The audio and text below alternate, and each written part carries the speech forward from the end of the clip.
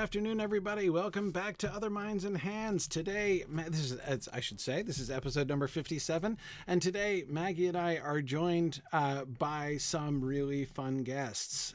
We have the development team for the Lord of the Rings Return to Moria with us here today. John Paul is the director of the game. John, would you like to maybe you could introduce the other members of your team? Yeah, sure. Hi, everybody. I'm John Paul Dumont. I'm the game director. I work at Free Range Games. We are the developer on Return to Moria. With us is Bradley Fulton, who is the art director on the project, and Farah Khan, the narrative designer and head writer. Excellent. So for people, I'm sure many people have heard about this. I've been hearing lots of things, lots of great things. I was just in Denver at one of our conferences, and somebody came up to me at lunchtime and he's like, I do nothing but play Return to Moria these days. It's like, I'm all about it. I've been hearing lots of great things. So again, many of you, of course, will have heard of it. But for people who are new to the concept, why don't you just give a little brief description of Return to Moria and what it's sort of about, what it's doing. Yeah, Return to Moria is a survival crafting game set in the Fourth Age of Middle-earth. So you play as a dwarf who has answered the call of Gimli. This is about 70 years after the ring was destroyed. And he has made a call to all of the dwarves across Middle-earth to come together and to go back into Moria and reclaim it as Khazad-dûm. And then events transpire that make it not as easy as you thought it was going to be.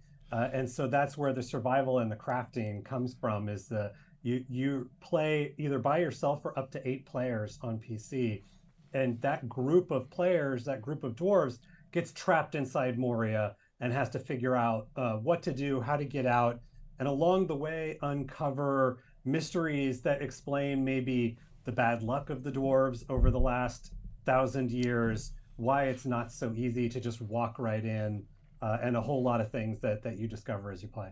Yeah, awesome. The frame, that there are a couple really important and interesting things, I think, that make this game such a fascinating kind of departure from not only games, but even from really any adaptation that's been done of Tolkien so far. The Rings of Power was interesting. The TV series was interesting because it was the first ever, what I call fill in the blanks adaptation, right? Where we're not just getting a retelling of Tolkien's major works, but we're getting stories within that world, consistent. It's supposed to be working within that narrative, but doing its own thing and telling a story Tolkien never told in full. You guys are doing that too, which is really exciting. But the two things that are different about what's happening in Return to Moria are, first, the time frame, right? That you're telling a Fourth Age story, which has never been done before. Not even Tolkien succeeded at that. so that's pretty cool. And then secondly, the way that you guys are really kind of investing in dwarves and dwarf culture, which is never, not that no one's ever done anything with dwarf culture before, but not usually the focal point. Right, exactly. Yeah. They've been sort of, well, I don't want to say slighted, because of course it starts with the book, right? I mean, we get Gimli, who is, I don't want to call him a token dwarf, because that sounds too slighting, but like, he's our solitary dwarf, right? The one representative of dwarf perspective and dwarf culture. And obviously we get more dwarves in The Hobbit, of course, but in The Lord of the Rings, Gimli's it from one end to the next, right? And so a lot of, especially Lord of the Rings fans, learn more about the dwarves in, the end of Appendix A, and, would love to learn more. They certainly, the dwarves have been a fascinating frontier. So there's a sense in which you're not only doing a fill-in-the-blank story in terms of narrative, right? Writing a story in Tolkien's world that Tolkien didn't write, but you're also doing like a world building fill in the blank, essentially, where you're doing a whole bunch of world building, which Tolkien never explicitly did. So that's a double challenge, and in my opinion, from an adaptation standpoint, really kind of a double point of interest. What are some things that you guys, just like sort of experiences that you had, just kind of thinking about the challenges that come along with those two things? What are some things that you guys we're sort of finding along the way are kind of ways that guidelines that you set, for yourselves and stuff for managing that. Yeah, why don't I take kind of a high level, and then I think Bradley can talk about the sort of how we depicted the world, and Farah could get into some of the history we had to flesh out. We got to the Fourth Age and dwarves. We started with Lord of the Rings and what would be the right survival crafting for Lord of the Rings, and of course it sort of just hit us like a thunderbolt that dwarves was the right answer, being survivors and crafters, almost straight from Professor Tolkien's words. And from there, we looked at, well, first we always knew we wanted to be lore forward, that we wanted to be true to the books, even if that would cause us some issues down the road.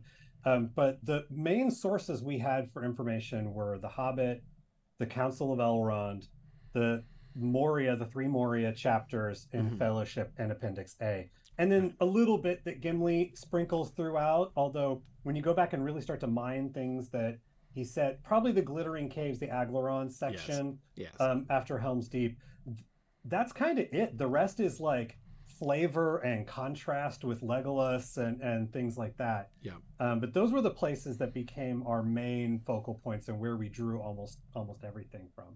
Yeah. Yeah. It's from a visual standpoint, I think one of the really interesting challenges is that Tolkien's his descriptions are fairly light. His visual descriptions are fairly light. Like the time that the Fellowship spends under the mountain, most of his descriptions are spent really kind of framing the scale of the space, and then the challenges at each of the days of their journey. There's only a few places where he gets into some real kind of meaty detail about exactly what the space looks like. And yet, here we are in the 2020s, and we all have a kind of a shared sense of what dwarvish stuff is and dwarvish stuff looks like.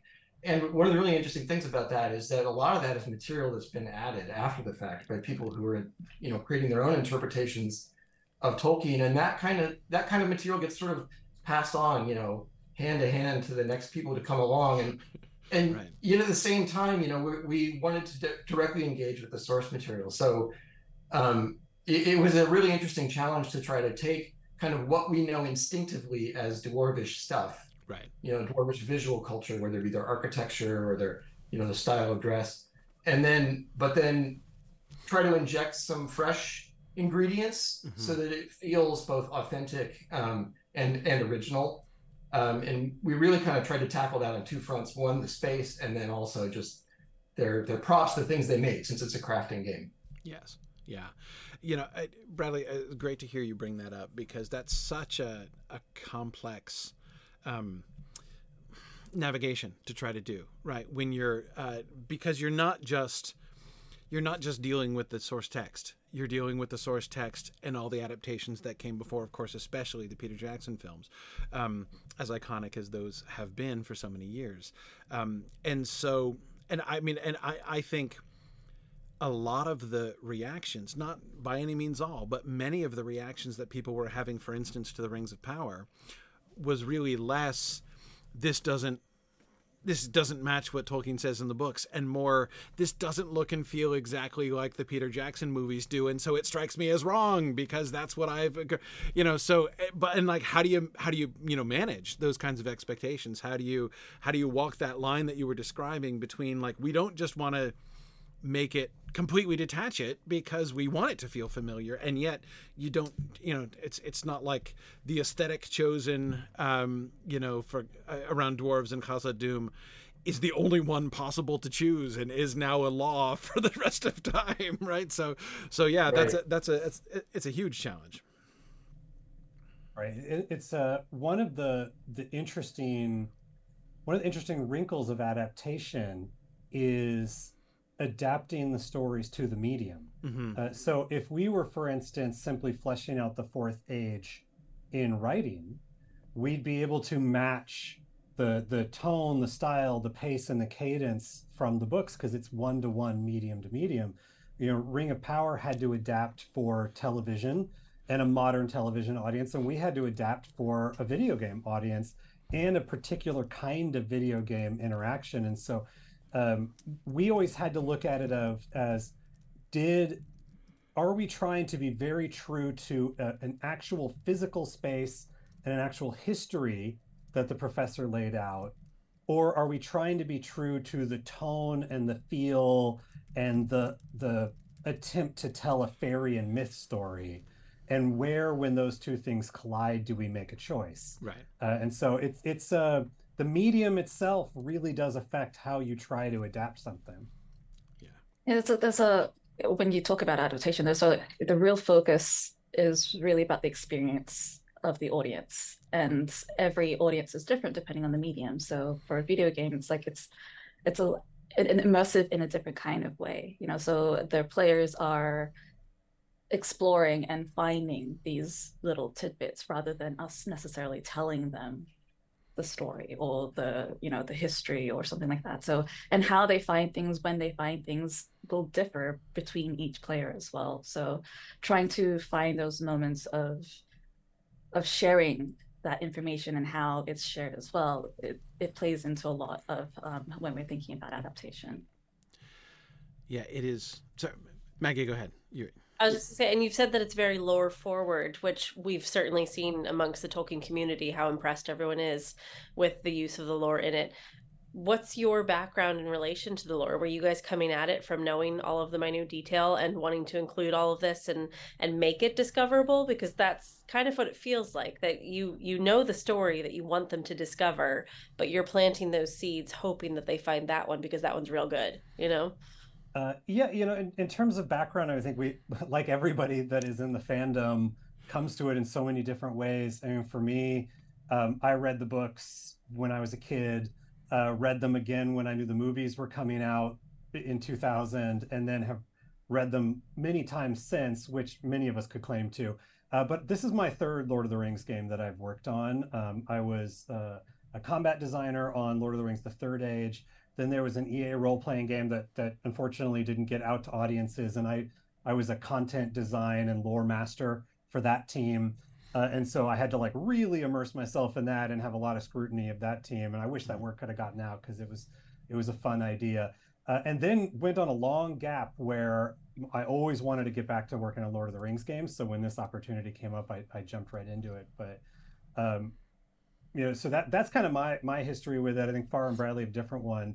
We also did part of the license agreement with Middle-earth Entertainment was to bring on experts and to help us, and that every member of the team had to read the books, which we enforced very strictly. We had a book club every week, and we went through everything, and we were pulling little bits apart. And at this point, I probably read those. Sorry, you think that'd be step one for most adaptations, but no. We actually had two book clubs. So like we ran through one, and we ran through the books with one group of people, and then we ran it again because the project went as long as it did. So we're able to go through the books again with whoever else wanted to join, or if there was new people that might have joined the project at that point, or just wanted to go over it again. Like I certainly was in both book clubs.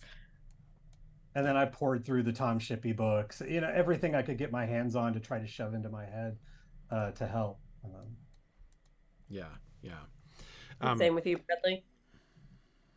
Yeah, I mean, for me, the first time I read the books was a little bit later in life than I think a lot of people started my nerd stripe. It was later. It was in the college years. Mm-hmm. But at the time, even, it was pretty... like there was sort of like an awakening of like, oh, that's where all this stuff comes from. Yes. There's like, this is the bedrock of just this kind of fantasy nerddom, writ large. Right. And so for me, working on this game, but also working on this segment of the world that he created and sort of the world building that the game demanded was like, this is one of those sort of bucket list kind of things, that it marries the motivations, the reasons why I got excited about making video games to begin with the source material that's like the inspiration for everything. The richest you could tap into. Yeah. I joked about the double-edged sword of being lore forward. Farr and I ran into an issue in our first play test over a year ago at this point, where we had so immersed ourselves in the world and the lore So what happens in the game is Gimli and his group are trying to get into the front door, the door of Durin. They can't. They don't really know why. So they decide to go to a sort of drastic measure, and that drastic measure backfires on them, and then your character gets blocked. And so the very first thing that we thought players would do in the game, Farr and I were like, well, of course, what would you try to do? You try to get to the door of Durin, and that would be east of here, or west of here. And so they're going to immediately go west. And so we just figured everybody playing the game would have an encyclopedic knowledge of where they were on the mountain and where the door would be and how to get there. And of course they'd see this giant staircase and say, oh, well, this is where the Fellowship was after the Watcher. And so we realized, oh, we went too far. Too deep. And we assumed, we wanted to make a game like for fans, by fans, but we went so far that there was going to be a very small number of people that actually knew how to navigate the space. And so we had to back it up a little bit and start making it a little, telling you what to do a little bit, but also maybe loosening up what players could do early in the game. Yeah, that was going to be my next question. Like, how do you deal with that? Because obviously they're not all lore masters. So, how do you make it appeal to the generic audience that's never read a Tolkien text? They just might know that trailer of The Hobbit or whatever. Right. Yeah, I mean, that's an excellent question. I think you try to stay true to the things that make the story exciting to begin with. Dwarves are very interesting characters. There's another reason why they were just a particularly good selection for this. I said, a survival crafting game, that part came first. And you're like, well, who would be the protagonist of such a game? Like, that comes naturally. And also, the way that Tolkien kind of uses, each of the groups within, each of the peoples of Middle-earth as kind of an expression of some aspect of humanity. Dwarves make a very interesting aspect of humanity. In some ways, they're kind of like a foil for hobbits. Right. They're sort of the industrious side. Right. And that also married really well with a co-op, multiplayer game where, players tend to kind of goof around. So you lean into that, lean into the dwarvishness, and you will find that it'll be something that's just very accessible and resonates with players. Yeah. For me, it was I took a step back and was like trying to focus on, as a player, as an audience, just telling a good story at its core. That's what we want to do. Even in a game medium, we want to tell a good story that fits the world of Professor Tolkien. So with that, one of the things I had done even before joining this project, because I just like to see people's reactions to the Lord of the Rings movies, and I get fascinated with like new people coming into watching the movies, what kind of things that they react to, what kind of things gets them excited, what things they pick up. So I had already watched a few like reaction videos of people watching the Lord of the Rings movies and just seeing the things that they were getting, that they were picking up. So I was like, how can we incorporate that level of excitement and enjoyment for a new audience that is not aware of the Lord of the Rings at all? Mm-hmm. Yeah, no, it is. One of our viewers, Nameless Arcanum, was just asking, how much did you factor in players who are going to just like skip the lore entirely? How do you engage with them as well as, the sort of deep divers? Yeah, it's a good question. This particular kind of game that we tried to tell, or the story we tried to tell within the context of the game, I think you hit on it, where so much of it is world building and just making sure that the world was built consistently, that there's little bits you can pick up. But with the exception of kind of the early part, the end of the game, and little bits of what push you forward, you could ignore the whole loreness if you wanted to and just play through the progression loops of moving into a new area, upgrading your stuff, going into a harder area. And with a team our size, which wasn't a big AAA game, there are teams out there that are selling their game for $70 and they spent 6 times the amount of money we did, where they can do lots and lots of fancy cutscenes, rendered cutscenes, in-game stuff, have lots of dialogue, lots of NPCs. We knew we had to really focus in on a couple of key things. So we wanted to make sure that if you were a Lord of the Rings fan, that you would immediately feel like, oh, this feels familiar, but it's something new. It's not a retelling.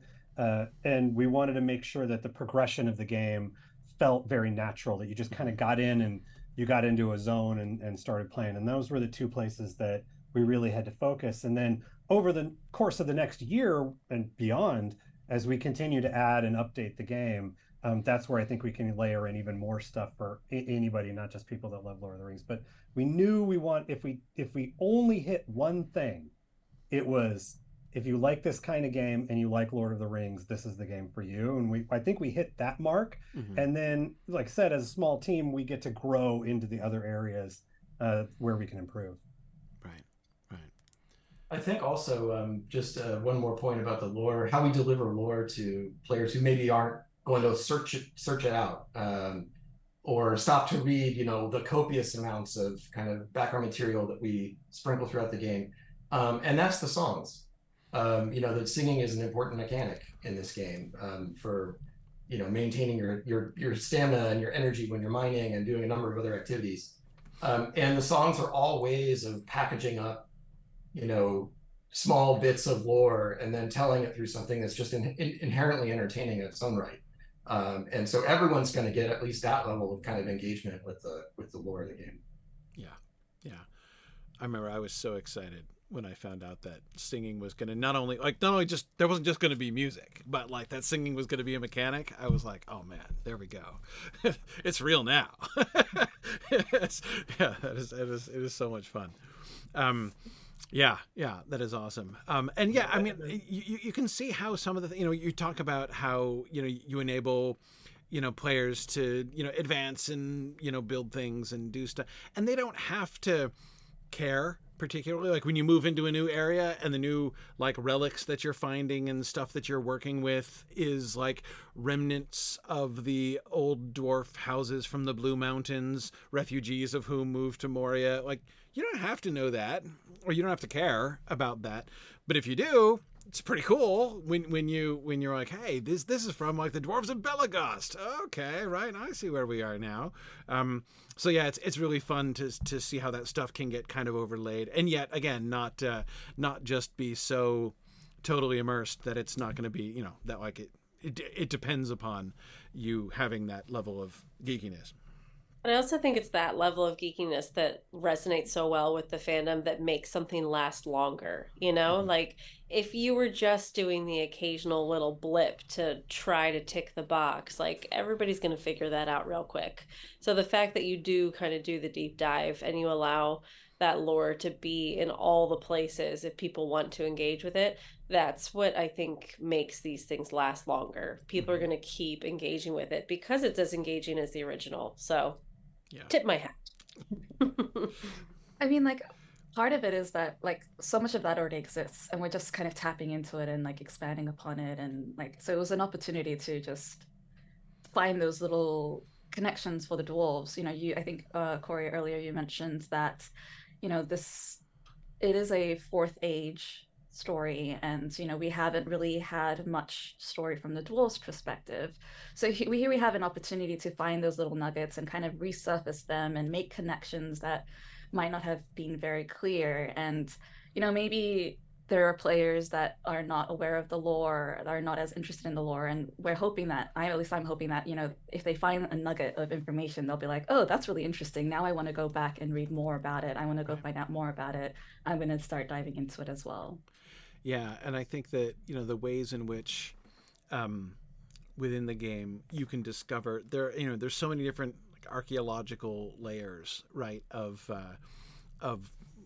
story that you can discover, history, right, that you can discover as you go through, right, from the evidence of the fellowships passing through, right, at the end of the Third Age, to Gandalf was there and did something there right before. Aragorn was there and did something there before, and then of course Balin's whole expedition and what were they doing, and more of the circumstances of their destruction.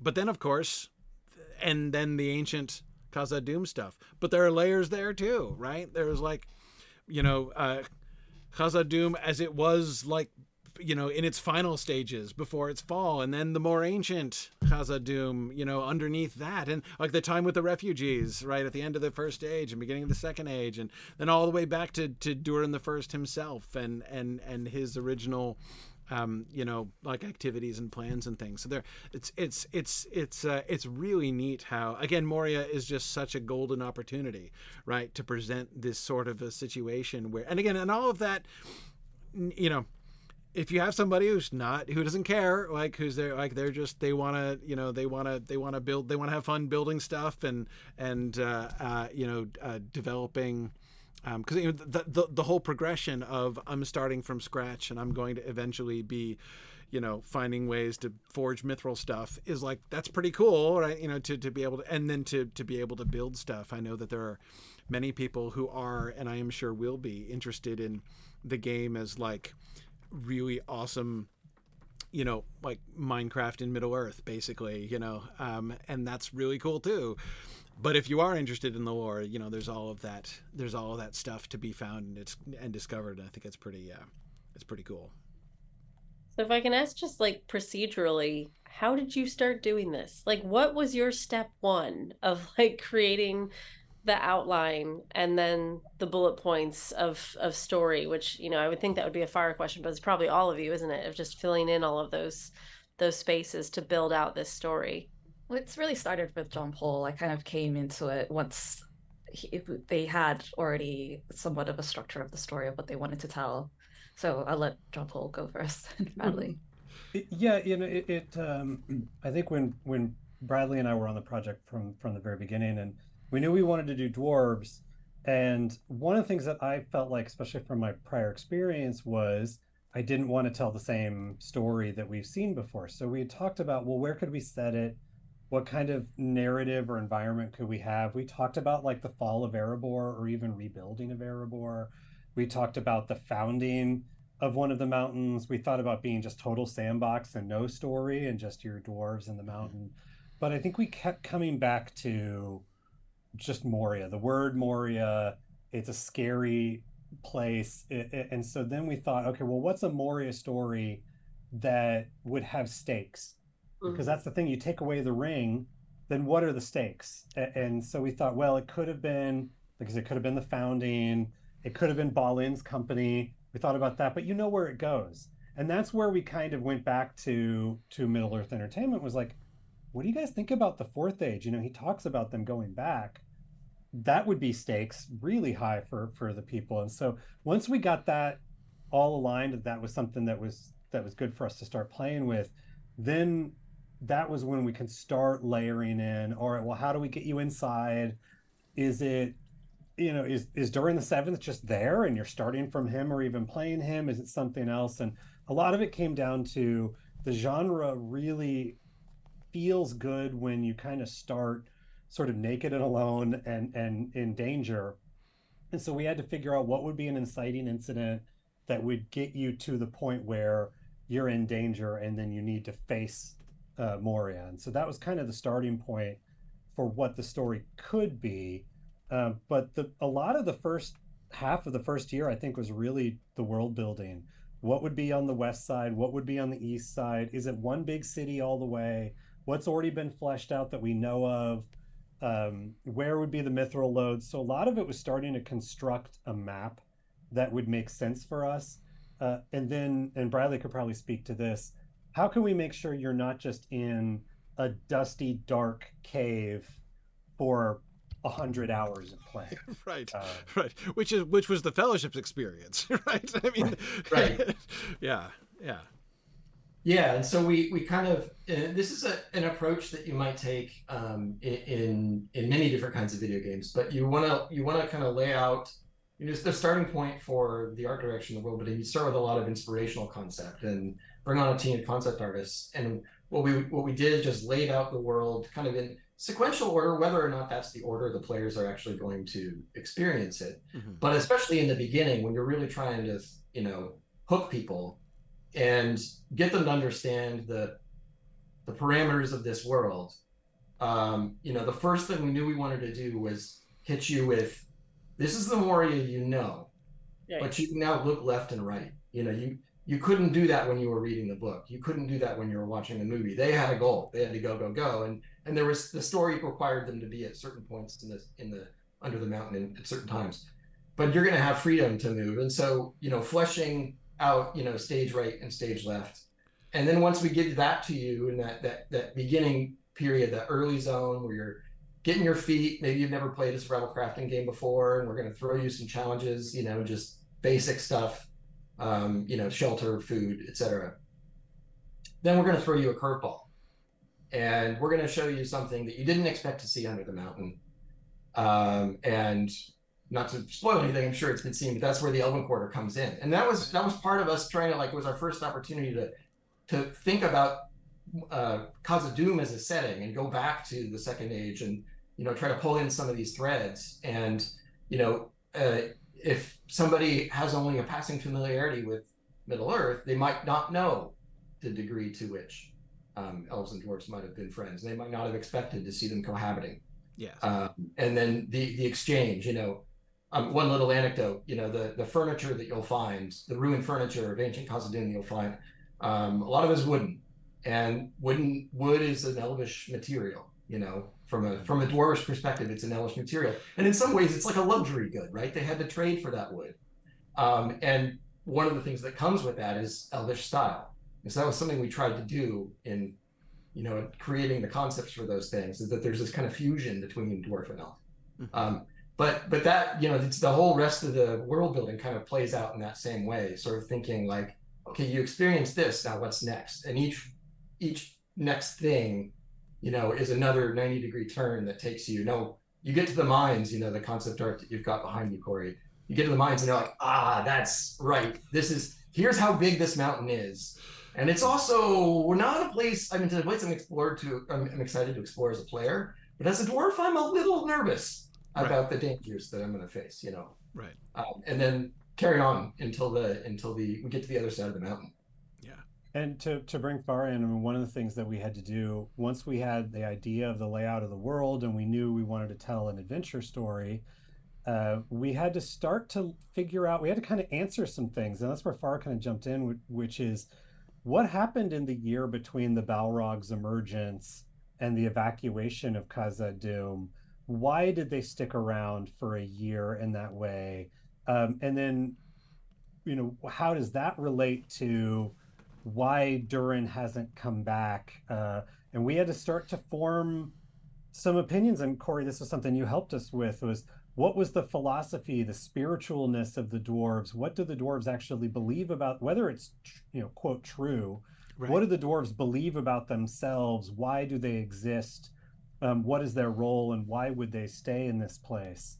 And so that's, what were each Durin? And so that was a lot of what Farah helped us kind of write and flesh out.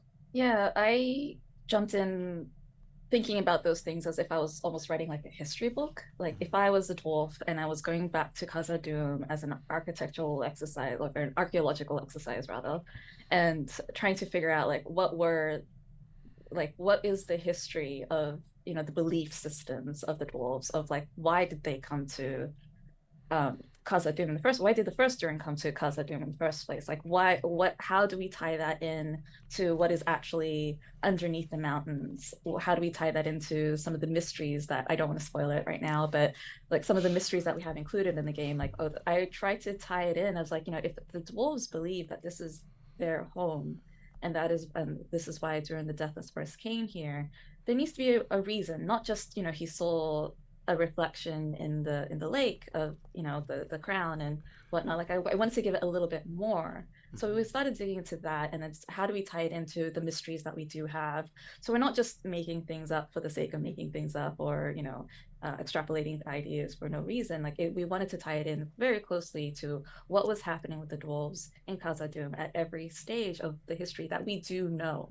Yes. And then we can fill in the gaps as we go. So then we was discussing why was the other Durins, why did they appear when they did appear? What were their beliefs? And just going into those levels of history essentially, and their belief systems, and then trying to think about okay, well, where in Khazad-dûm, in these locations that we've already set out, where do we showcase some of that? How far did they go, and where can we kind of resurface some of that information? You have Nain, we mentioned they evacuated a year later, and it was after Nain's death. So like, how can we firstly make it a much more dramatic kind of moment as a dwarf revisiting that scene? And then also, how does it tie into the larger dwarven story? Yeah. I just love the way. Yeah. I just love the way, like the kinds of questions that you're leaning into. Like that seems to me just like at the heart of what makes adaptation so much fun. It's the right path coming from adaptation people. This is the right path that you have followed. One of my most one of my favorite sort of, I don't want to call it Easter egg, but little touches that really involves Briley and Farah collaborating together is there are moments in the game where you find a statue to one of the Durins. Yes. And you can you rebuild it and you sing it. And there's two touches to that goes to Farah's work as an archaeologist and an anthropologist of Khazad-dûm, which is that the verse, so you don't find them in order. You don't find Durin 1's statue and then Durin 2nd statue. You find them out of order. And the order you find them correspond to the verse from Gimli's Song of Durin. And each statue actually reflects the time of what was going on. So you actually start with a very proud Durin the First, but he was a builder, he wasn't adorned. Then you get to Durin the Second, and he's adorned as a king with the crown. And by the time you get to Durin the Sixth, he's holding the crown because he's almost not holding his head high anymore, because they're not at the height anymore. And so there's that whole thing. It's very subtle. But I just love that little nuance of by the time you get to the ash, the forage's fire is ash and cold, that's the Durin the Sixth verse. That's the Balrog took them, everything is lost kind of verse. Yeah. It's funny, John Paul, it's funny you mentioned that because that's exactly what I was thinking of while Farah was talking. It's my favorite piece of concept art. So I didn't say this at the beginning, probably should have done, that I was consulting with you guys during the thing. I know like sometimes I'm like asking questions as an interviewer and sometimes I'm talking about my own experience with it too. So anyway, I'm not trying to like pull a fast one on anybody or conceal that fact. But I remember during the process, it was my favorite piece of concept art that you guys showed me, was that the statues, the concept art for the statues of the six Durins, and it was I could teach like a 2-hour class on that image, like just kind of going through and like what it suggests about the the history of Khazad-dûm and where we can see it, and thinking about the correlation with the poem and stuff. Oh man, it is. And your involvement. I mean, one thing I want to mention is that. I knew because I followed your podcast and I've been joking with you since we made contact, because the whole first year of the project I would watch your weekly series. I'm like, at some point I got to talk to this guy. But in my head I was like, what's going to happen first? The exploring Lord of the Rings gets to Moria or the game ships? And I'm shocked we beat you. You beat us, yeah. We did.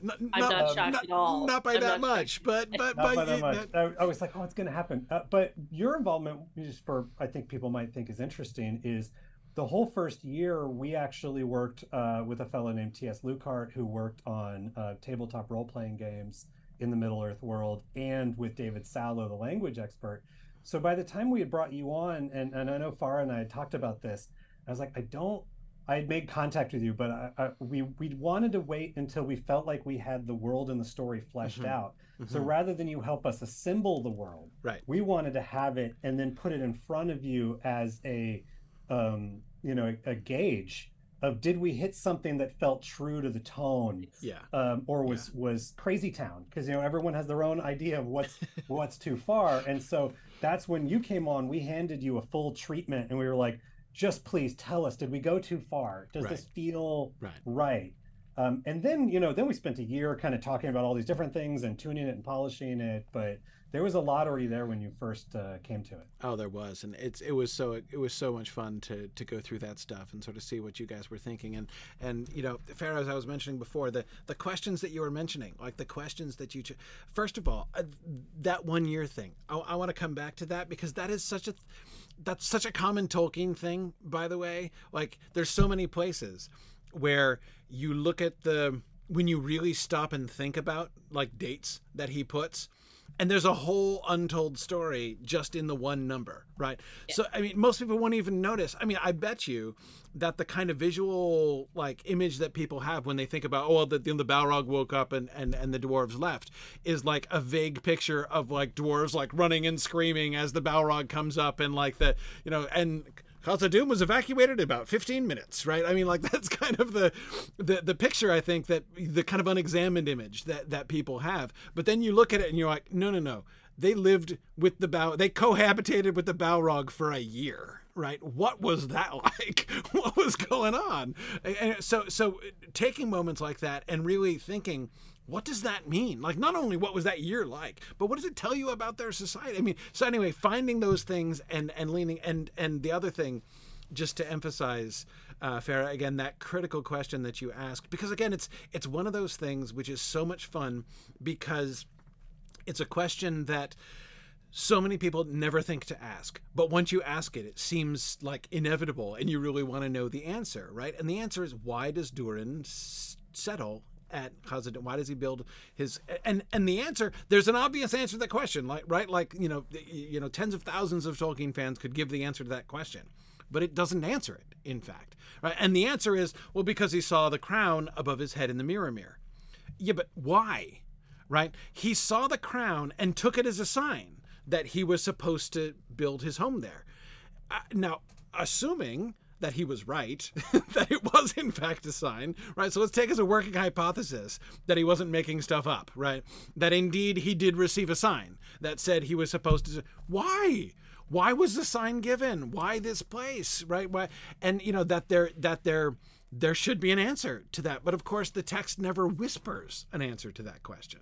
And so identifying those kinds of questions, which I think the story sets up as really compelling questions, and yet we don't know the answer. And so having the opportunity to, you know, for you guys as a team to discover that, and again, I so much loved being a part of those discussions and seeing what you guys were thinking and continuing discussions of that, and how for players going through how they can begin to discover more and more. And as we said, you don't have to pay attention to it, but if you do, there's a lot of really fun stuff to discover in that way. And it kind of leads to all these other questions, right? Like, why was the Balrog there in the first place? Like, okay, yeah, he was running away from the fall of Thangorodrim, but there's a lot of mountains to hide under, right? There's a whole bunch of caves he had to choose from among. And that's exactly, like, that was one of the, like, I wanted to treat Moria as a character, and like Khazad-dûm, the Misty Mountains, that location as a character in itself. Yeah. So what is the story of these mountains? How were they first created? We even did kind of like go into that, like, you know, we looked into like other books like the Silmarillion, and just to understand like why these mountains were created, who created these mountains, you know, right. Some of that stuff is there. So it's like, what can we pick out of that, and like how would that have been interpreted by the dwarves? Because now we're telling the story of the mountains, but we're also telling it from the perspective of the dwarves. So what is their belief about that? So what we're saying might not be true at all, but we're saying it from the dwarven perspective. Like, this is potentially what they might have believed. And that's the thing that's so much fun, right? There's a sense, there's a kind of freedom there, right? Because we know some things from the First Age about like what happened and stuff. We know it from the Elvish perspective, right? I mean, like, because everybody knows the Silmarillion was written by elves, right? I mean, that's and I would imagine there would be a number of things in the Silmarillion accounts where dwarves would grumble and say, oh, okay, all right, we could tell you the true story of what was really going on there, right? And so, yeah, being able to have, so even down to some fundamental things, like about their own relationship with Aule, the smith who made them. They're going to have a very, it's like their whole core theology and understanding of themselves is going to be not only, but again, there's this other wonderful thing that Tolkien did, right? When he said, like, the dwarves don't tell anybody else. So it becomes this not exactly, definitely leaned into that. Yeah, not a wholly blank slate, but it means there's a lot of room to move there. Yeah, but you play within the rules. I'm sorry, go ahead, Meg. I was just saying, you play within the rules to be creative. Yeah, that question you brought up of why did the Balrog go there? Yeah. That's one that honestly I've been spinning on for a decade. Right. And so when this game came up, I was like, oh, I've got this weird theory about why in my own headcanon, and I'm going to try this on some experts and see how weird it is. And it was sort of found to be, oh, that could work too. Because that's the thing. And as we've done press for the game, we've been asked a lot of like, is our game canon? Right. And that's an interesting question. I think when we've talked about, what is canon? Could anything be canon that wasn't in the novels? Even the Silmarillion was pieced together from notes and wasn't necessarily his what's canon? I don't know anymore. But our game is trying to be consistent with the themes of the world and feel like it could be. To a one player, they might say, for me, this is canon. And I think that's a totally valid question or way to go about it. Yeah. Like one of the key things that we did as well was create a timeline of what was happening. Like what was the key moments in Dwarven history, especially associated with Khazad-dûm. And then going beyond that, going like, well, what was happening in the world as well? Like what was happening with the elves and the humans and like the big wars that were happening and because, especially with the Durins, there was a few Durins that we don't know when they were alive. We kind of have like a time frame of when they could have been alive, but it's not really specified. So we had to kind of go in and be like, well, if we are creating these statues and we have like our own vision of how these the Durins would have looked like and behaved, how does it tie in to what's happening in the world? How can we make it more consistent with the things that we don't know? How can we make it consistent with the things that we do know? Yeah it's because the flip side of the argument that dwarves keep these things to themselves is that when you set a game in a place where it's only dwarves, what do they say to each other? You know what I mean? That also comes to what do we do with the dwarven language as well? It's like this is they would be talking to each other in Kustal, and so this is something that we need to really kind of bring together and turn into a feature. Yes. So one of the things that Maggie and I have often talked about as a fundamental and very often overlooked element of adaptation, like when people are looking at film adaptations and comparing them to a book, one of the things that Maggie has taught me to think about is that people almost always overlook the fact that one of the biggest, most fundamental differences between those two stories is the fact that one of them was written by a person and the other one is a really complex team of dozens of different creative people working many different angles and all coming together in order to, and like the different ways in which those things come together and combine can have a radical impact on some of the things which seem to viewers as like fundamental adaptation decisions, right? Obviously with video game production you're in a similar world. It's why fun to have the three of you here, and of course I know that there were other people who are working on this as well. Talk about that, about how the kind of team approach, how this is not just like a kind of a single author adapted story or something like that, but the ways in which you guys kind of were working together and how the team production happened. That's probably a good question for Bradley, I think. I think I touched a little bit on this, the response to Maggie's question. We were talking about like kind of where do you start, but I think, in the role as art director, I think one of your first jobs is to inspire the team. Before you can inspire players, you need to kind of get everybody on board. Everyone's going to bring their own ideas to the thing, and most of those ideas are going to be really good ideas that can find a home, but sometimes they'll be conflicting, and that's the team building and the collaborative process is kind of hammering things down, and really everyone understanding like what are the bones of this world, what are the bones of the game, what makes the game fun and interesting. So the first job is to actually, before I can even inspire the team, I have to inspire the artists. So getting really talented concept artists. Of course, when you're working on a Lord of the Rings game, it can be easier to find people who are already right from the go. I don't have to try to get them to buy into Middle Earth. Like they're already there. They're already there. But then I have to narrow it down to like what are the problems that you can really dive into and get the best and the most out of them, and then you leverage that to then inspire the team, and then you get there's like an audio texture to it, and then everyone can kind of experience the vibe of the game just visually and through sound and through storytelling, and then that's where everything starts to take shape. It's a constant collaborative work is a challenge, and there's a skill to it for sure that we all learn over the course of doing this. But I think that's where you start with that inspiration. That makes sense. You're trying to get everybody to have a singular vision with a ton of different brains that look at things and think of things in very different ways. So having that kind of imagery behind the people who are creating the space makes a whole lot of sense to me. And then you fill in the blanks.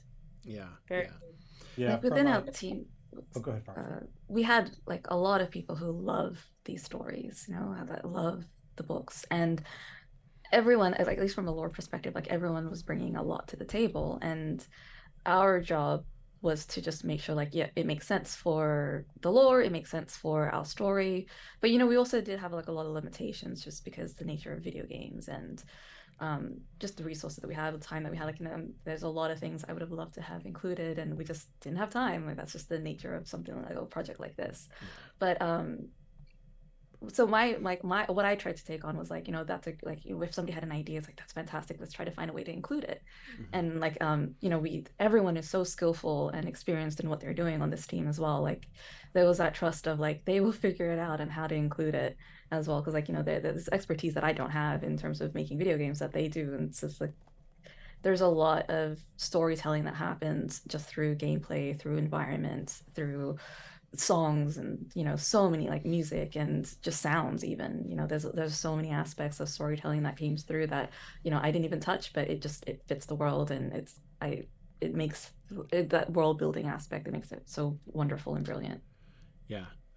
So just to pass through a couple quick questions, Mrs. Manrique was just asking, what's your guys' favorite part of the game, and why is it beer drinking? Man, the beer stuff was fun. That was one of the things, was a core value of the game was do everything the dwarfiest way possible. And so that's when I think I don't know if we were talking or when we were brainstorming, but it was like, oh, you know what it was? It was one of our gameplay engineers early on, and when we were making our first sort of gameplay demonstration, had put in health potions. And I had this reaction to it. And then I thought, I was like, why was I reacting to it? I was like, they're not going to carry a potion around. And then we're like, well, what would they carry? Well, they'd carry a beer. They'd have an ale. And so that's where we started to go, like, how far can we push this? And we pushed it pretty far. Yeah, and I love the fact that there is not only social drinking, but there are specific mechanics for social drinking songs in the game. Like, that's yeah. It does seem that there was a lot of really fun. I get on just like kind of the fun and playfulness of especially of multi-person play and stuff. That seems like a really sort of apt spirit for the game in that way. Yeah, one of the things that was really important to us, these games have the genre has a certain set of mechanics and rules, and they typically have very hard, they can be very brutal, they can be very grinding, and we wanted to be true to that, and I think we can still continue to develop the game to get further and further down the line for the genre of survival crafting. But it was also important to us that we wanted to make a game that just had a lot of joy in it. And that's where, like, drinking, the singing, the dancing, the decoration of your base, the fact that you don't just make food and take it with you, you have a meal. So there was a lot of things in there that we wanted to layer in, just that put a whole coat of paint of just joy across everything that we could. Still have a game with stakes and danger and difficulty, but we felt like if anyone was going to have fun in the dark of Moria, in the face of this danger, it would be the dwarves, and so that fit with the dwarfiness we wanted. Yeah, great.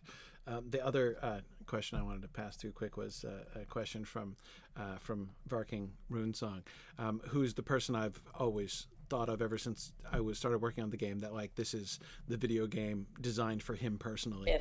Yeah. Anyways, Varking was asking, you guys have already done tons of updates and fixes, already within, just the first couple of weeks of the game being out. Do you guys sleep? Like, is not much these days? No. We have a hearth and a bedroll. Oh yeah, I need more Black Diamonds. And we've got another big update coming. We've got our PlayStation 5 release in the first week of December, and that will coincide with another big update. And that's where we're really planning on doing. We heard the community loud and clear, more quality of life when it comes to inventory management, sorting, auto deposit, things like that. And those are going to be in that update. We wish we could have had it at launch, but we're going to have it there. We're making the end of the game stronger. We felt like it needed to be even more experiential, so we're pouring a lot of gasoline on that part of the game. And then we're going to turn around and do another update, and then another update. So part of, I think, the advantage is we've got a really motivated team. We've got fans that seem to really like it, and we want to just keep making it better for them. Will people be able to cross-play between consoles and the PC? Not at launch on the PS5. Okay, not at launch on the PS5. Okay. And is the Xbox launch? Xbox will be next year. That'll be next year. Okay. All right. Cool. And some people were asking about DLC and stuff as well, and I know I know it's hard to think too much about that in the midst of update time, patch and update season, but I know that there definitely are thoughts in that direction. Yeah, and when we talk about DLC, that's pretty far down in terms, especially if you're meaning like paid DLC, like whole new content. That's pretty far down the line. We've got a lot of stuff we want to do that we're not planning on charging for. Cool. Awesome. Great. Well, I know you guys have to go. You've been very generous with your time. So glad that you guys could join us here today. Maybe we can have another conversation, down the road. This is just scratching the surface, guys. We could do this for hours. We could too. Yeah, absolutely.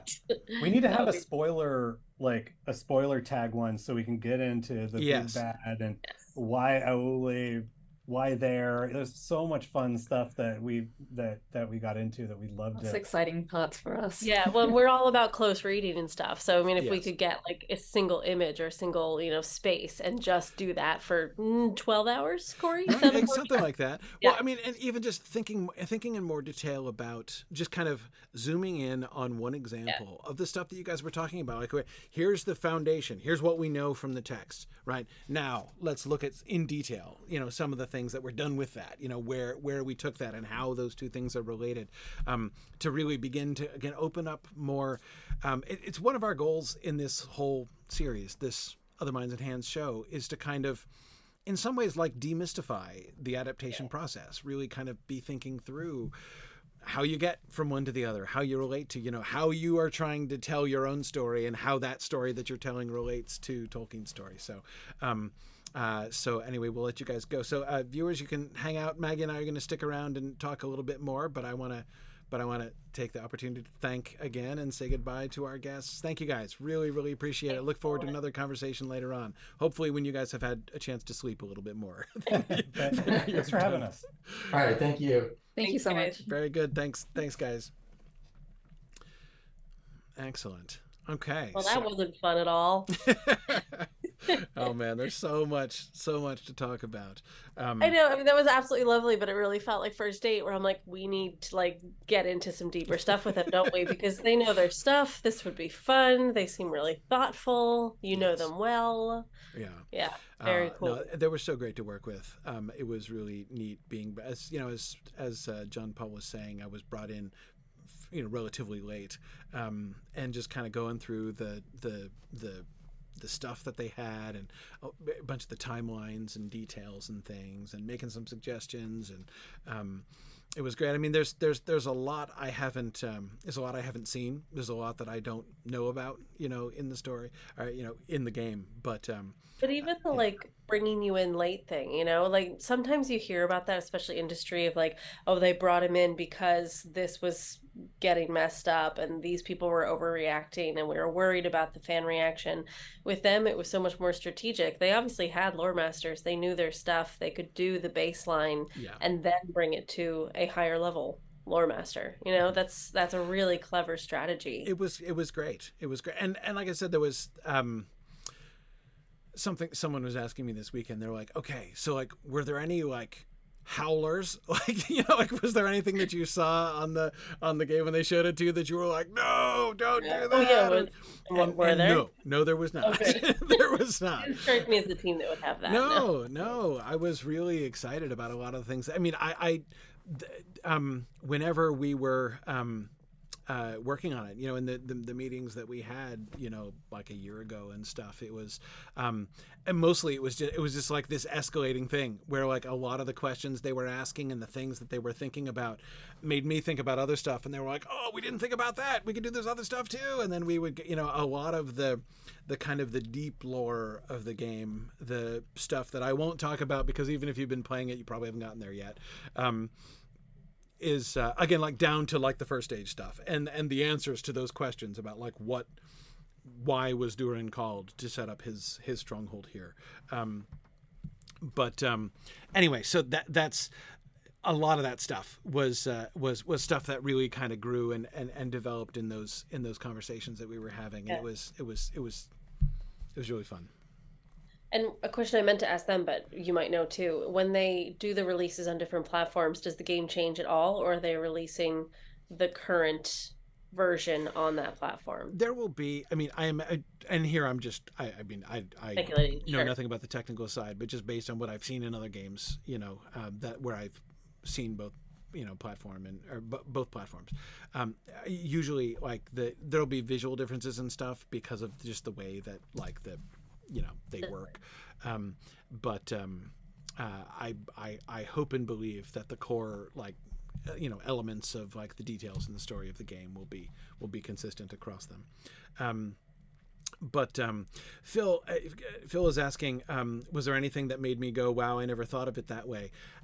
The thing I was referring to, the 6 Durin statues that they had, the element of the story that really kind of came to life to me in a new way when I was looking at the stuff that they were doing, is the actual history of Khazad-dûm itself. I find that it's easy as a reader of the text to kind of freeze, to have this like monolithic, you know, static concept of ancient Khazad-dûm, right? You know, the great civilization of the dwarves, and not think about, you know, rise and fall and variations that are happening within the course of the thousands of years, you know, that this place has been around, and so the ways in which they were teasing out the kind of ebb and flow of the history of Khazad-dûm, and the thoughtfulness with which they were, as Pharaoh was explaining, rooting that in the external events, you know, kind of correlating that with the external events that were going on outside.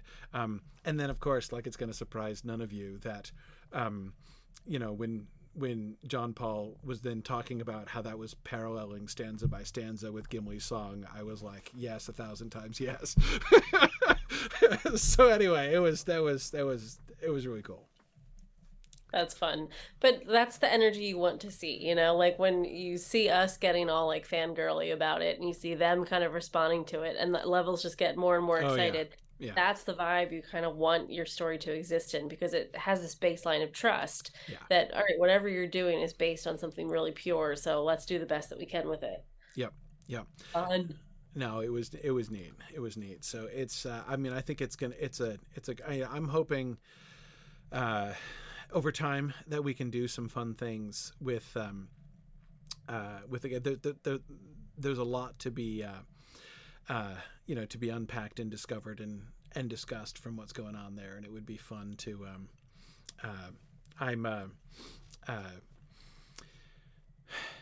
I have a, you know, fantasy of, you know, doing some stuff where we can kind of, I think there's some things that we could do.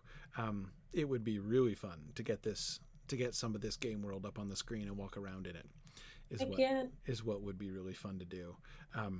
And really, even just some of those simple things, like if we did just look at the Durins and talk about that, just this same thing we've done in so many other episodes, the visual representation of a text and how you can tell a story in a different way. So gameplay is so different, and I love what Farah was saying of like revealing the story through discovery, not just in telling.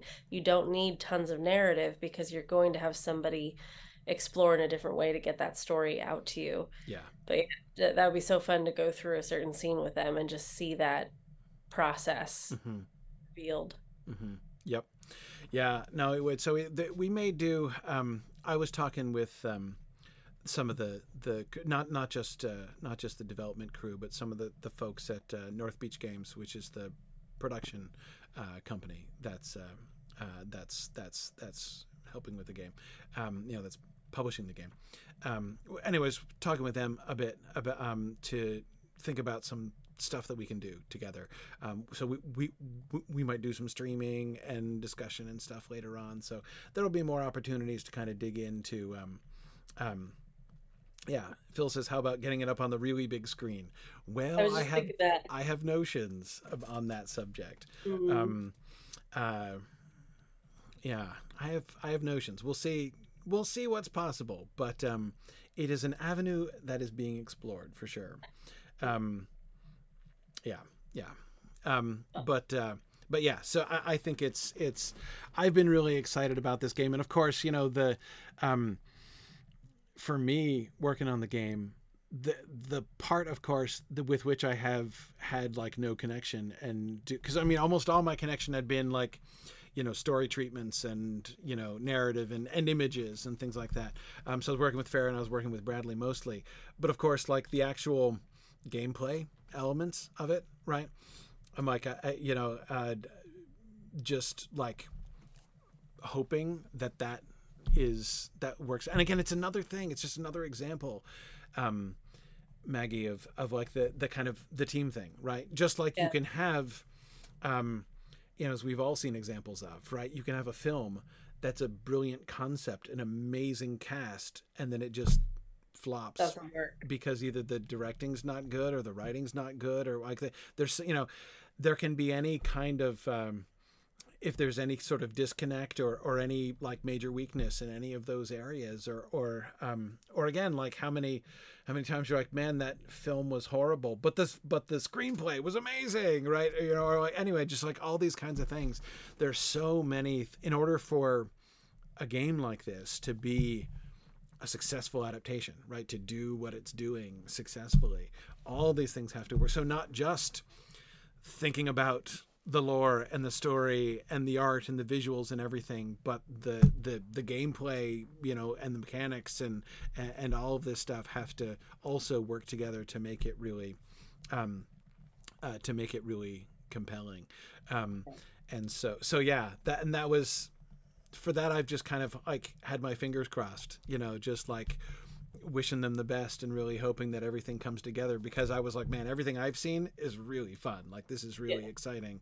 And I really hope that it's, hope and trust it's going to come together in a way that's going to be, that's going to, lead to a really effective and good experience for folks.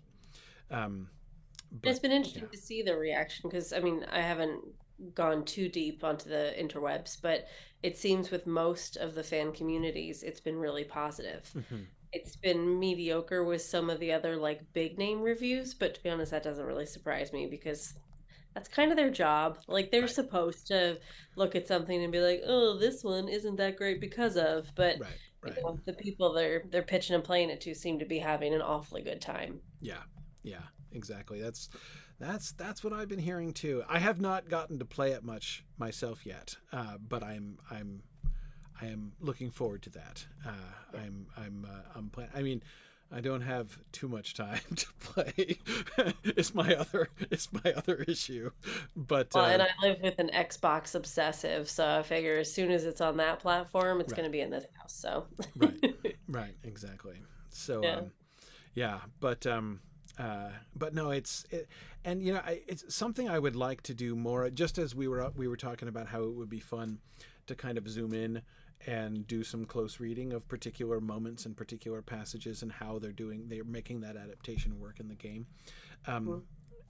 It also would be fun to kind of back up a little bit and look at the wide, like, because one of the issues that was kind of, I mean, it came up at various points in our conversation today, but would be interesting to kind of look at more systematically is adapting for video games in general. Like, what are the, many of the challenges and things, like, what does it mean? What are the priorities, and how does that differ from, there are a lot of similarities between adapting for a video game and adapting for a film or TV show.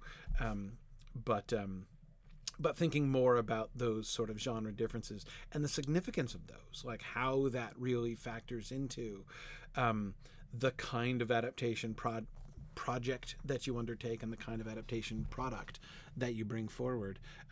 There are definitely significant differences there. So anyway, so it would be fun to think about that. In fact, it would be awesome. It would be awesome someday to have like a panel with a bunch of, like get John Paul Dumont from Return to Moria and get like Chris Pearson from Lotro and maybe a couple other people together and just talk about that, Tolkien video games and, No, that's what we should do in front of the big screen, and then have you guys play a bit and film that. Yeah. Fun. Yeah, that would be really cool. That would be fun. Anyway, yeah. So lots of stuff to do moving forward. And I do agree, Druid's Fire. There is a lot of differences depending on what kind of game it is. Yeah, absolutely. Just as, obviously there are different considerations and there are different challenges in like doing completely different genres of film as well, right? So like to some extent there's a parallel there. Yeah. But I do agree that the kind of lateral differences between totally different genres of game, I think in some ways are likely to be somewhat more like more profound, more fundamental, perhaps. It's probably closest to like different platforms that we've been talking about, like a 10 1-hour series. Right. 5 series is very different than a 90-minute feature film. Like, right. Yeah, you're going to engage with that story incredibly differently. But gameplay is so different and has such a unique power that it puts you in the space. So having that player interaction, I think, is so powerful narratively. Yeah. That's a really fun way to look at story adaptation. And totally, it's going to completely depend on what kind of game you're playing. If you are actually stepping into a role and building yourself as a dwarf, that's quite different than playing as Gimli. Right. Exactly. I think back to like some of the like film spin-off console games that like I remember my nephews playing after the Peter Jackson films, right, where you're just basically playing the characters going through the plot of the film, right? And that's a totally different kind of undertaking than than certainly than crafting and discovering and exactly. But yeah, I think my favorite moment of that whole interview was at the very beginning, because I don't think they ever said it to me in exactly that way before. I had heard that before, that like, so survival crafting game is the official like name of the genre of game that they were building. And so the idea that they sat down and were like, well, we're going to do a survival crafting game in Middle Earth, and they're like, both survival and crafting, just we're like dwarves, obviously. And I love that. It wasn't even an aha moment. It was a duh moment. Yeah, exactly. Yeah. Very fitting. I like it. Yeah, we definitely have to do more video games. There's so much to talk about there. Fun fun. Yeah, that would be a lot of good stuff. So let me segue for a moment, because there's some important sort of announcements to talk about. I didn't want to take up the time that because we had a limited time with our special guests today, but I wanted to, because today is the first day of Signum's fall fundraising campaign. So I wanted to make sure to mention that for a couple different reasons. Of course, the primary reason is just to remind you, first of all, to thank everybody who has donated to support Signum. Signum, of course, is a tax-exempt institution, and we're really grateful to everybody who donates to support our work. We couldn't do it without you guys. And if you haven't had a chance chance to donate, now is the perfect time because our fall fundraising campaign has begun. One of the things that we always love to do during fall fundraising campaign is give away. It's like the time to like celebrate our community and the people who support us. So here's the thing that we're going to do. We are going to we're gonna do a weekly giveaway just to sort of celebrate everybody who is keeping up with Other Minds and Hands. And so what's going to happen is every week we're going to do a drawing and we're going to give away a choice of 3 prizes. Okay, so here's how it's going to work. We're going to have a form. There's a very simple form. Let me I'll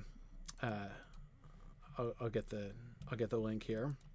Okay, here is the link, and I'm going to post it in the chat. Okay, there's the link to our Other Minds and Hands form. It's very simple. It's just like your name and email. Really, there's nothing else to it. So next week, if you would like to enter into the drawing in celebration of Other Minds and Hands, just fill your name and address on that form.